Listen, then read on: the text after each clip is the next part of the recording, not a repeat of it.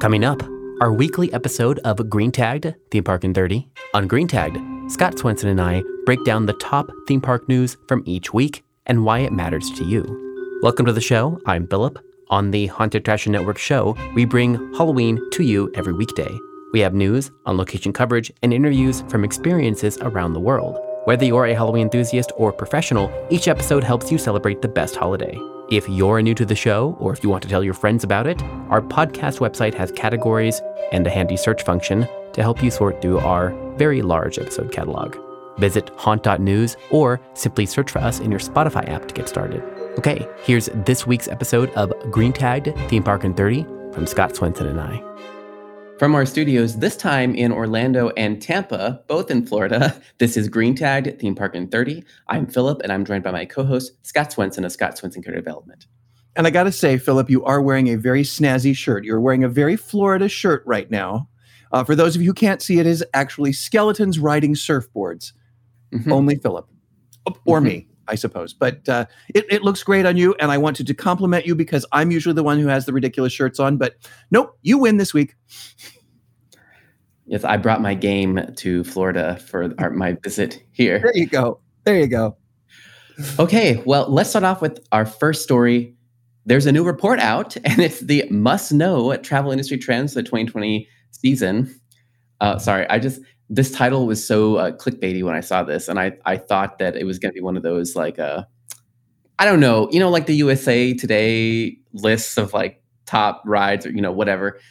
It was actually surprisingly useful of a report. So much less clickbaity than it originally appeared. But yeah, I was like, wow, okay, that copywriter. Okay. But basically, this is from a ticketing company, and they surveyed 2,000 people across the U.S. between the ages of 18 and 65, and who travel for different reasons. And it's a 22-page report, but I kind of broke down the stuff I thought was most important for discussion today.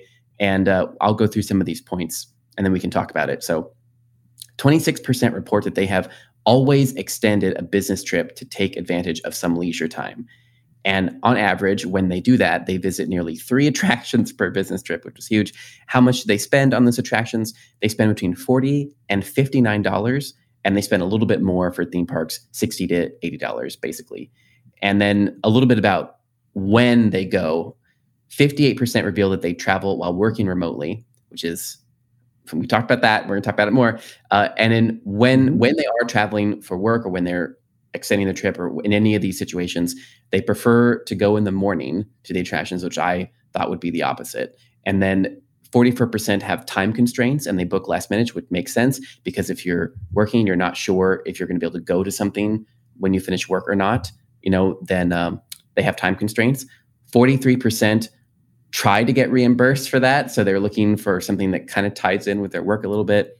35% do little research. They just kind of realize they have an evening free, basically, and then stumble into the nearby museum. And then 31% are actually nervous about going alone to whatever they're going to.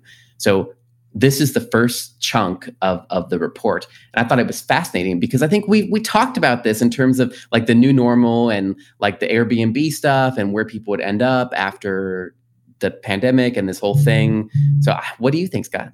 Well, it's funny because as somebody who travels quite a bit for business, first of all, I want to know how they're extending their trips because I'm usually going from one place, then I go home, change my luggage, and go off to the next.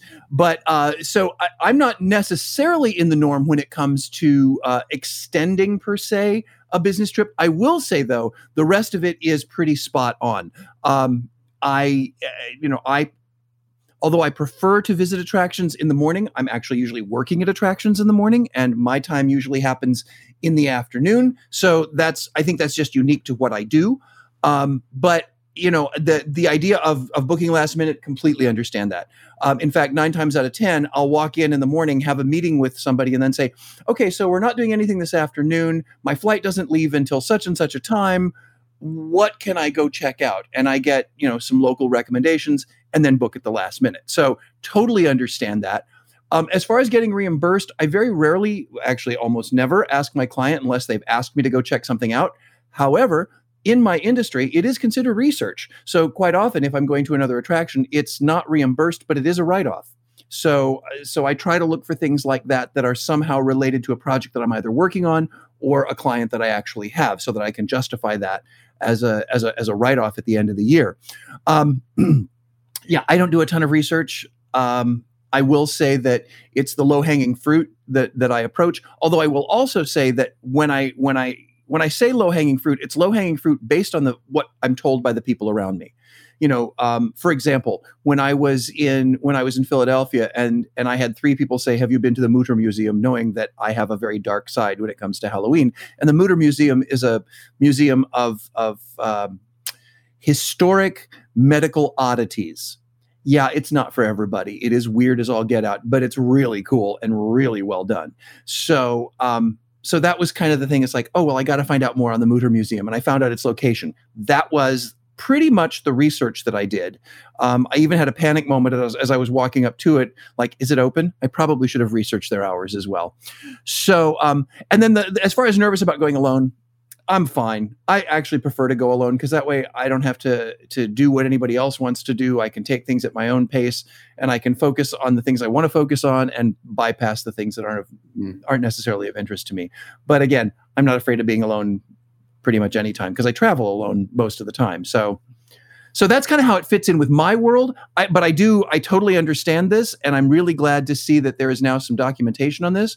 What this says to me is, for the industry, is you can probably start to cater to these business travelers. Exactly. You can probably find ways to maybe do, everybody thinks about doing discounts that are later in the day. You might want to get with the local hotel concierge and try to do business traveler morning discounts so that you can give them, and it doesn't even necessarily have to be something you advertise. Maybe it's something that only the concierge knows about, and they will say, if XYZ Zoo or XYZ theme park, if you want to check that out, if you arrive within the first hour, I can give you a coupon for 25% off, and just target that to your business traveler. Target that through the hotels. Yeah. I love that idea. That's exactly what I was thinking. I was also thinking in my own lens too. I don't like to go alone. Actually, I'm the opposite of Scott. I don't really like to go alone. It makes me feel awkward in particular times, especially if it's a place that kind of caters to families. Like, I'm obviously a Disney nerd, and so I always feel like weird. I'm like, oh, here I am, like wandering around Disney like by myself, who's like parents and children, and I'm always the guy that's like, oh, these children are so annoying. I will say it was a little creepy. It was a little creepy the last time I went to the Children's Museum. I'm just saying, because I went by myself. Mm-hmm. So it's like, I am here for the Children's Museum. Yeah, it gets a little. It's like, but so I prefer to go like for reasons. But I love this idea of thinking about how can we capture these travelers, because I was thinking that just earlier this week, where I was thinking I wanted to go see an exhibit at a museum, but I could only go like, basically after work or before work. So I only had like half a day, and they only had one ticket option, which was, a full day ticket option. And I'm like, well, yeah, but what if I want to show up, at 5 and it closes at 6? Do I still want to pay the full price for that last hour? Or like, can't I, it's like, I'm like, I only need to like go in and see this one thing. That's what I kind of want to do. And I think that's what this report is saying, is that there's, if you're in town for a thing and you're staying at the hotel nearby, or like you're across the street from a museum, and you might want to jump over there after work for something to do, then think about how you can cater to the people that are in those situations. And there's apparently a lot of them. And there's also a lot of people that are traveling while also working. So they'll be working on their computers, in their Airbnbs in the day, but then they'll have something to do, or the flip side of that. Yeah. So the next phase of this has to do with upsells that I thought was the most interesting. And I don't know, surprise, surprise, but something we've been talking about is most of the things that people are willing to pay for involve interactions with other people that are kind of velvet rope situations. So 30% were interested in interactions with animals, those extra touches, those upsells with animals. 27% are interested in seasonal activations or seasonal specials, that kind of stuff. 25% are interested in behind the scenes tours. And then it plops down to only 21% being interested in food and beverage and 21% being interested in skipping the line. And what I'm seeing behind that is that it's still it's like the bare minimum, the lowest hanging fruit is for you to have F&B and skip the line and those type of things, because they don't really involve a lot of extra work in terms of you don't have to design special programming for that. You add a ticket option that skips the queue and you train your staff and you're good. And for food and beverage, you should already be doing it anyway. So it's not really too much of an extra lift, food and beverage and merch and all that. But if you really want to entice more people, then it's about that developing an exclusive program. So developing a behind the scenes tour, developing a interaction with animals or a special interaction or behind the scenes thing or something, like those are all require a little bit extra work, but there's people that are more interested in them rather than the lower hanging fruit. So I think the takeaway is if you don't have the lowest hanging fruit, you need to do it right now. And then if you don't have something that's a little bit extra to add on, you should also consider that. And if you are looking for something that's a little bit extra to add on, these things all fall into one of two categories. They're either time savers or they are immersive things the guests can't do without the upcharge, without the additional velvet rope access. So I think it's important to recognize that when you are developing new and unique things for your own attraction. I agree with Philip 100%. Skip the line. That is printing money. Back in the day when I was working in theme park, more in an operational sense, we would never, quote unquote, sell out of tours, because a tour, one person on a tour pays for the labor for someone to run that tour. One person. So, you got a group of 10? Yeah, we're always going to find somebody who can make that tour work. There are some operational challenges, yes, but it is something that has very little investment and all of these things, with the exception of seasonal activation, which actually does require some planning and forethought, animal interactions, working with so many zoos, this is good for the animals too. It gives them more activation and like, for example, there are feeding opportunities, there are tactile opportunities, there are training opportunities. It gives them something to do. I've been doing a lot of work with dolphins recently, for example. So guest interaction with dolphins just keeps the dolphins interested. So it's a win-win. You make money off of reinforcing your dolphin population. Yeah. And the final chunk that I thought was interesting from this report, again, we're trying to condense 22 pages here into like a few minutes, but the final chunk I thought was interesting was really the marketing side. Where do people learn about your attraction? And I'll go through them, but basically it's kind of even in the 32 to 34%. 34% is search, 33% is travel blogs, 32% is ticket booking sites, and 32% is social media, specifically Instagram. So on its surface, you may think, oh yeah, that makes sense. But let me just put this in perspective. Think maybe like 10 years ago, how it has changed since then. Like the fact that now there's four main areas that are pretty evenly divided, and it is like search and travel blogs and like booking sites, and then that social media is just as important as search ranking and travel blogs. And travel blogs they include everything. Like they include National Geographic, the Travel Channel, as well as the Time Out, and that's all in that one section. So their influence has shrunk to being just on the level of social media.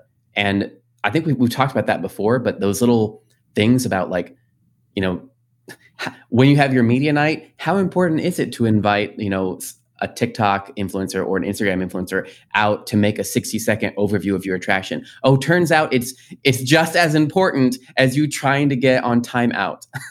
Like it turns out, surprise, surprise.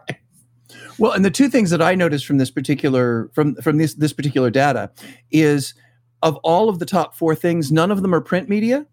Yep. And none of them are purchased television advertising. Nope. So I find that very interesting, number one, and that's a huge change from the way it was when I first started in the industry. So that's a huge shift, and I know how much it costs to do TV media, and for some of the larger parks or larger attractions, you still have to, just from a standpoint of presence. But it does not translate nearly as well, certainly with these people who travel for business or business pleasure hybrid. It doesn't translate. It doesn't translate into dollars in your pocket. The other thing that I think is very interesting is if you look at these four topics, if you break it down, you're at about 130%. So it's Yeah. obvious that people get information from multiple sources. So, a search engine and then it's reinforced on a ticketing site, or social Correct. media and then it's reinforced in a travel blog. So what it suggests to me, and again, I'm just trying to read through the mire of the data, but what it suggests to me is you need to make certain that you appear in multiple places so that repetition reinforces, oh, I heard about this on such and such, let me search it, and it comes up at the top of your search engine. So I think it's important to have that sense of repetition of, here they say it's good, and here they say it's good, and here they say it's good. I mean, if you're like me, I don't even make large purchases without finding at least 3 different places that have good reviews. So Correct. the same is true with attractions.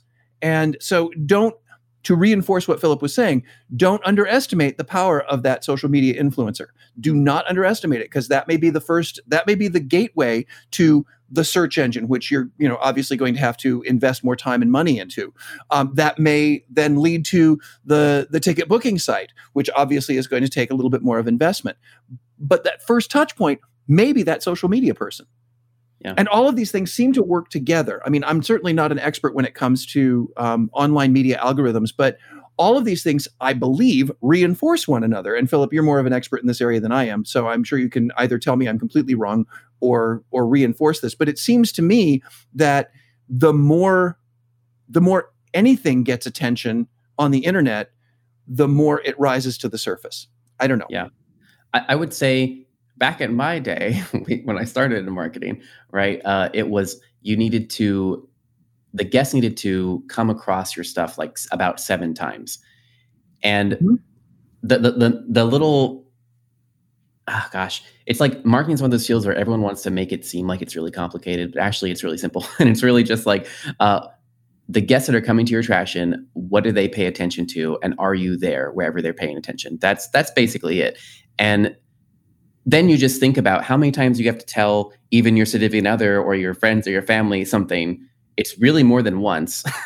And so that's it. You just take those 2 together and you're like, okay. And so back in my day, right, it was 7 times. And now it's 14 because of the amount of information that comes across here. So 14 touch points before they will really, buy a ticket, unless, like they said in this report, they're a business traveler who's really trying to make a decision very, very fast. And so at that point, it's really just, like Scott said, probably just a quick search on Google or on Maps or on YouTube or on Instagram.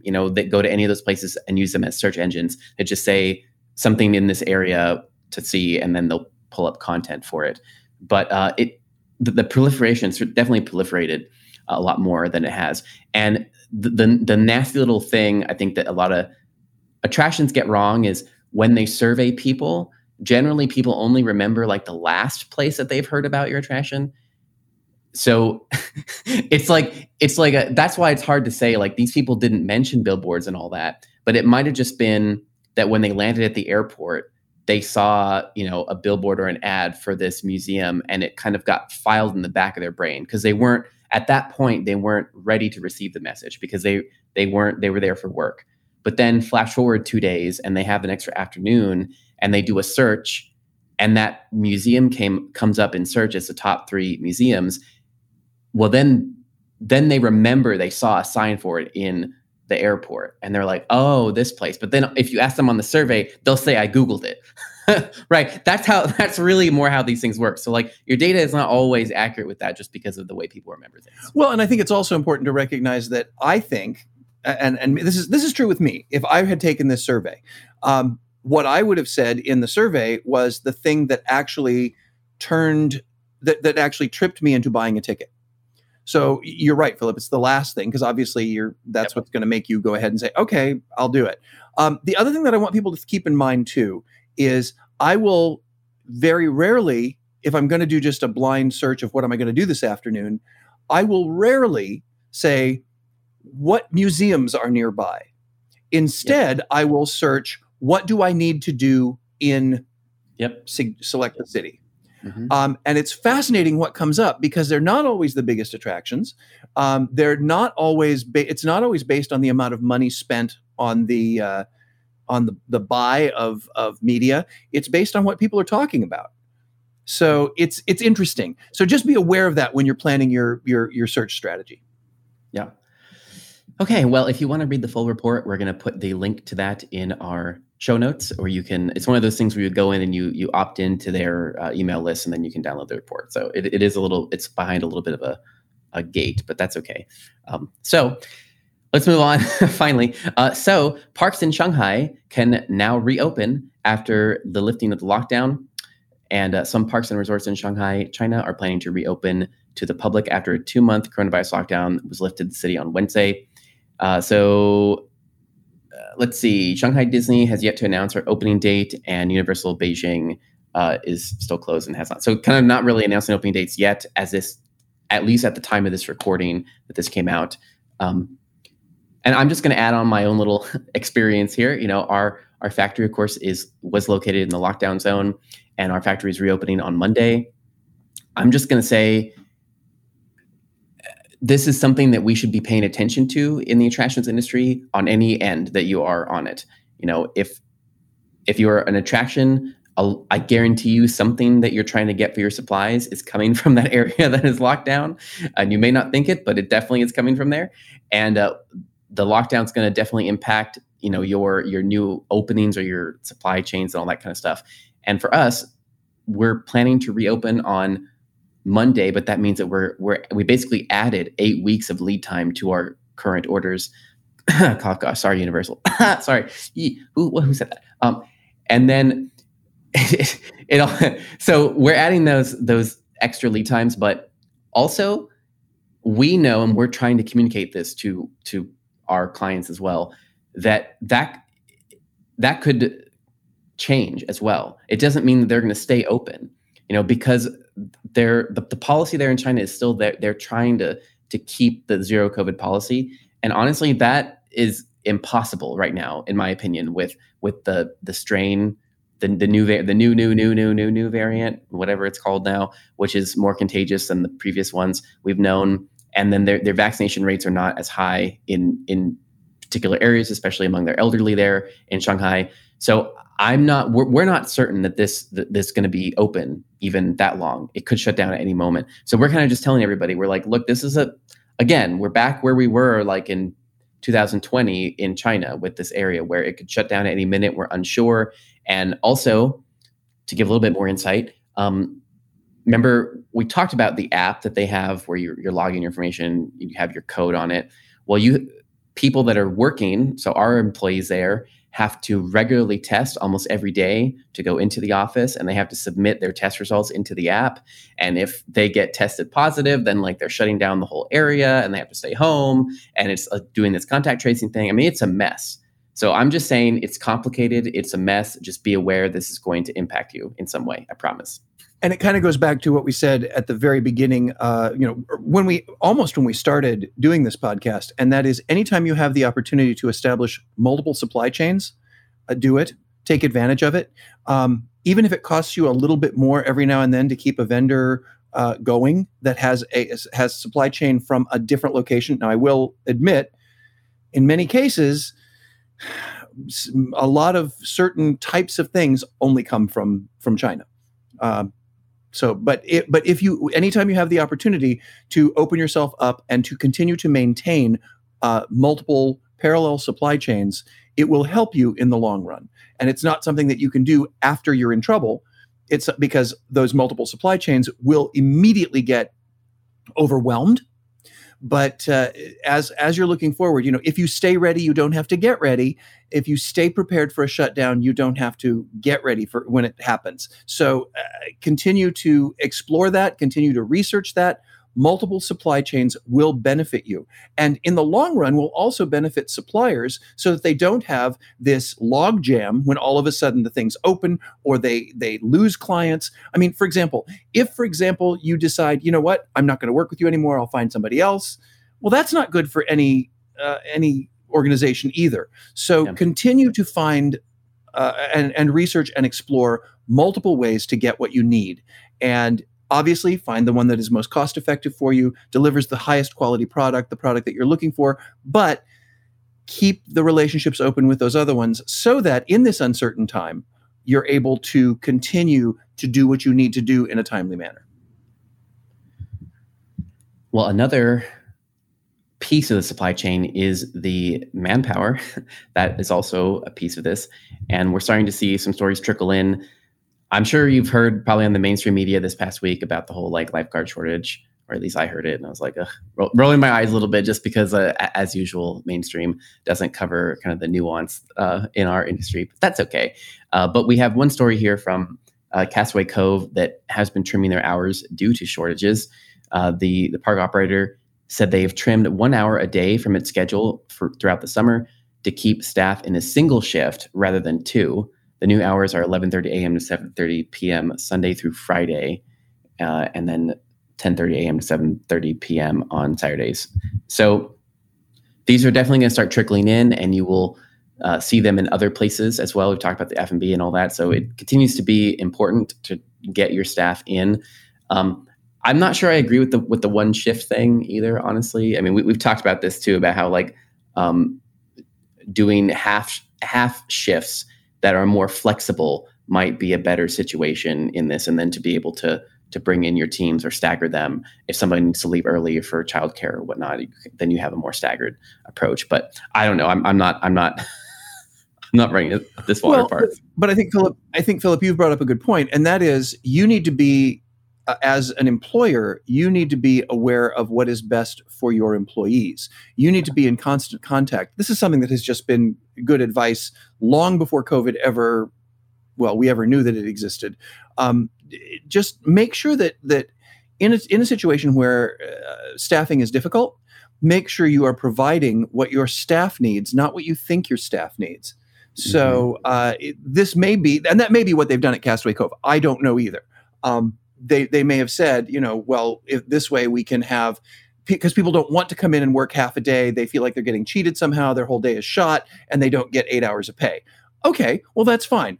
But to your point, flexibility is going to allow you, if you are flexible as an employer, the people that you can bring in as employees becomes more flexible as well. And it expands significantly. So if you have somebody who can only work half a day and has childcare issues, great, be open to that as well. I think that's the real takeaway. And that is, recognize what your staffing base needs and do everything you can as a company to accommodate that so that you can remain appropriately staffed. Yep. Okay. Well, our next few stories have to deal with brands and IPs. Feld Entertainment is bringing back their Ringling Brothers and Barnum & Bailey with performances in late 2023. They're bringing back the live production of The Greatest Show on Earth, debuting in fall 2023, so next fall. This got covered quite a bit last week, and the article that we're going to link to is the InPark Magazine article. And I think what a lot of people focused on in last week in the coverage was that they are not bringing back animals as part of the show. To me, that wasn't the biggest takeaway. To me, the biggest takeaway, which is what's highlighted here in the InPark Magazine one, is that they're incorporating technology into the show. And what they said in the article is that new technologies and a 360-degree experience will break down the barriers between the performers and attendees. Additionally, each show will incorporate interactive elements that engage the audience, ensuring that every performance is unique. And also, what the one of the show designers said in the interview is also that they're going to be looking at incorporating guest-generated content as well. So to me, those are the bigger takeaways, is that it's like they're taking an older show and they had to close for the pandemic and they're bringing it up to date with current trends, which is a more 360 design and user-generated content and not as much reliance on the old style animal acts. Is basically, that's how I would phrase it. I would not phrase it like they're dropping animals from it. I would phrase it they're updating it to the current entertainment trends. What I'm telling all of my clients, guests no longer want things to watch, they want things to do. Mm-hmm. And this is a perfect example of that. They are providing the audience at The Greatest Show on Earth things to do as opposed to just things to watch. They want to be involved. Yep. And probably our last story here, as we're getting down to time, is the Mattel Adventure Park has announced their next two licenses or areas that they're putting in. This is a park that's coming out in Arizona, and they're adding Barbie and Masters of the Universe. So the newly announced attractions include Barbie Beach House that features a Barbie flying theater to take riders on a journey from underwater to outer space.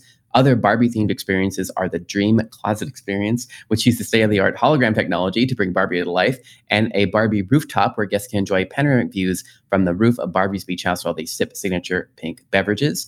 And their Masters of the Universe iconic Castle Grayskull will be transformed into a 4,500 square foot state-of-the-art laser tag arena that brings a world of Eternia to life and invites players to join an epic battle to regain the power of the universe. What do all these things have in common, Scott?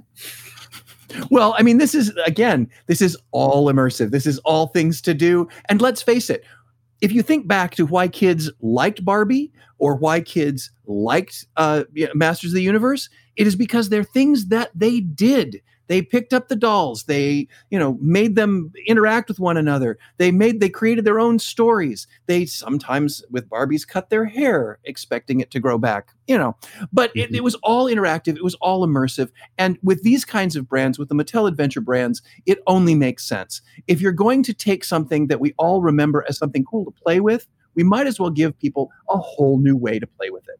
And that's exactly what this is. So I think this is going to be very successful. It's on the right track based on all the other trends that we're seeing. So kudos. It sounds like fun. Hey, I think we're at time. Well, that's it for this week's Green Tagged at Theme Park in 30.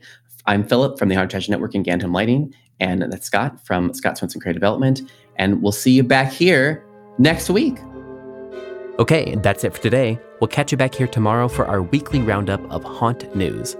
Today's episode was produced and edited by me, Philip Hernandez, with post-production by David Swope. Support for this episode comes from Gantom Lighting and Controls. See what you're missing with a free demo. Sign up at gantom.com/demo. We release a free weekly industry newsletter. Sign up on our website or at the link in our show notes. The Haunted Attraction Network team includes Daryl Plunkey, Emily Louise Rua, Megan Spells, Gavin Burns, and Maximus Bryant. Our partner stations include A Scott in the Dark, Scare Track, The Scare Factor, and Haunt Topic Radio. Finally, please rate and subscribe to our show wherever you're listening. And until next time, Haunters, stay scary. This is a Haunted Attraction Network production.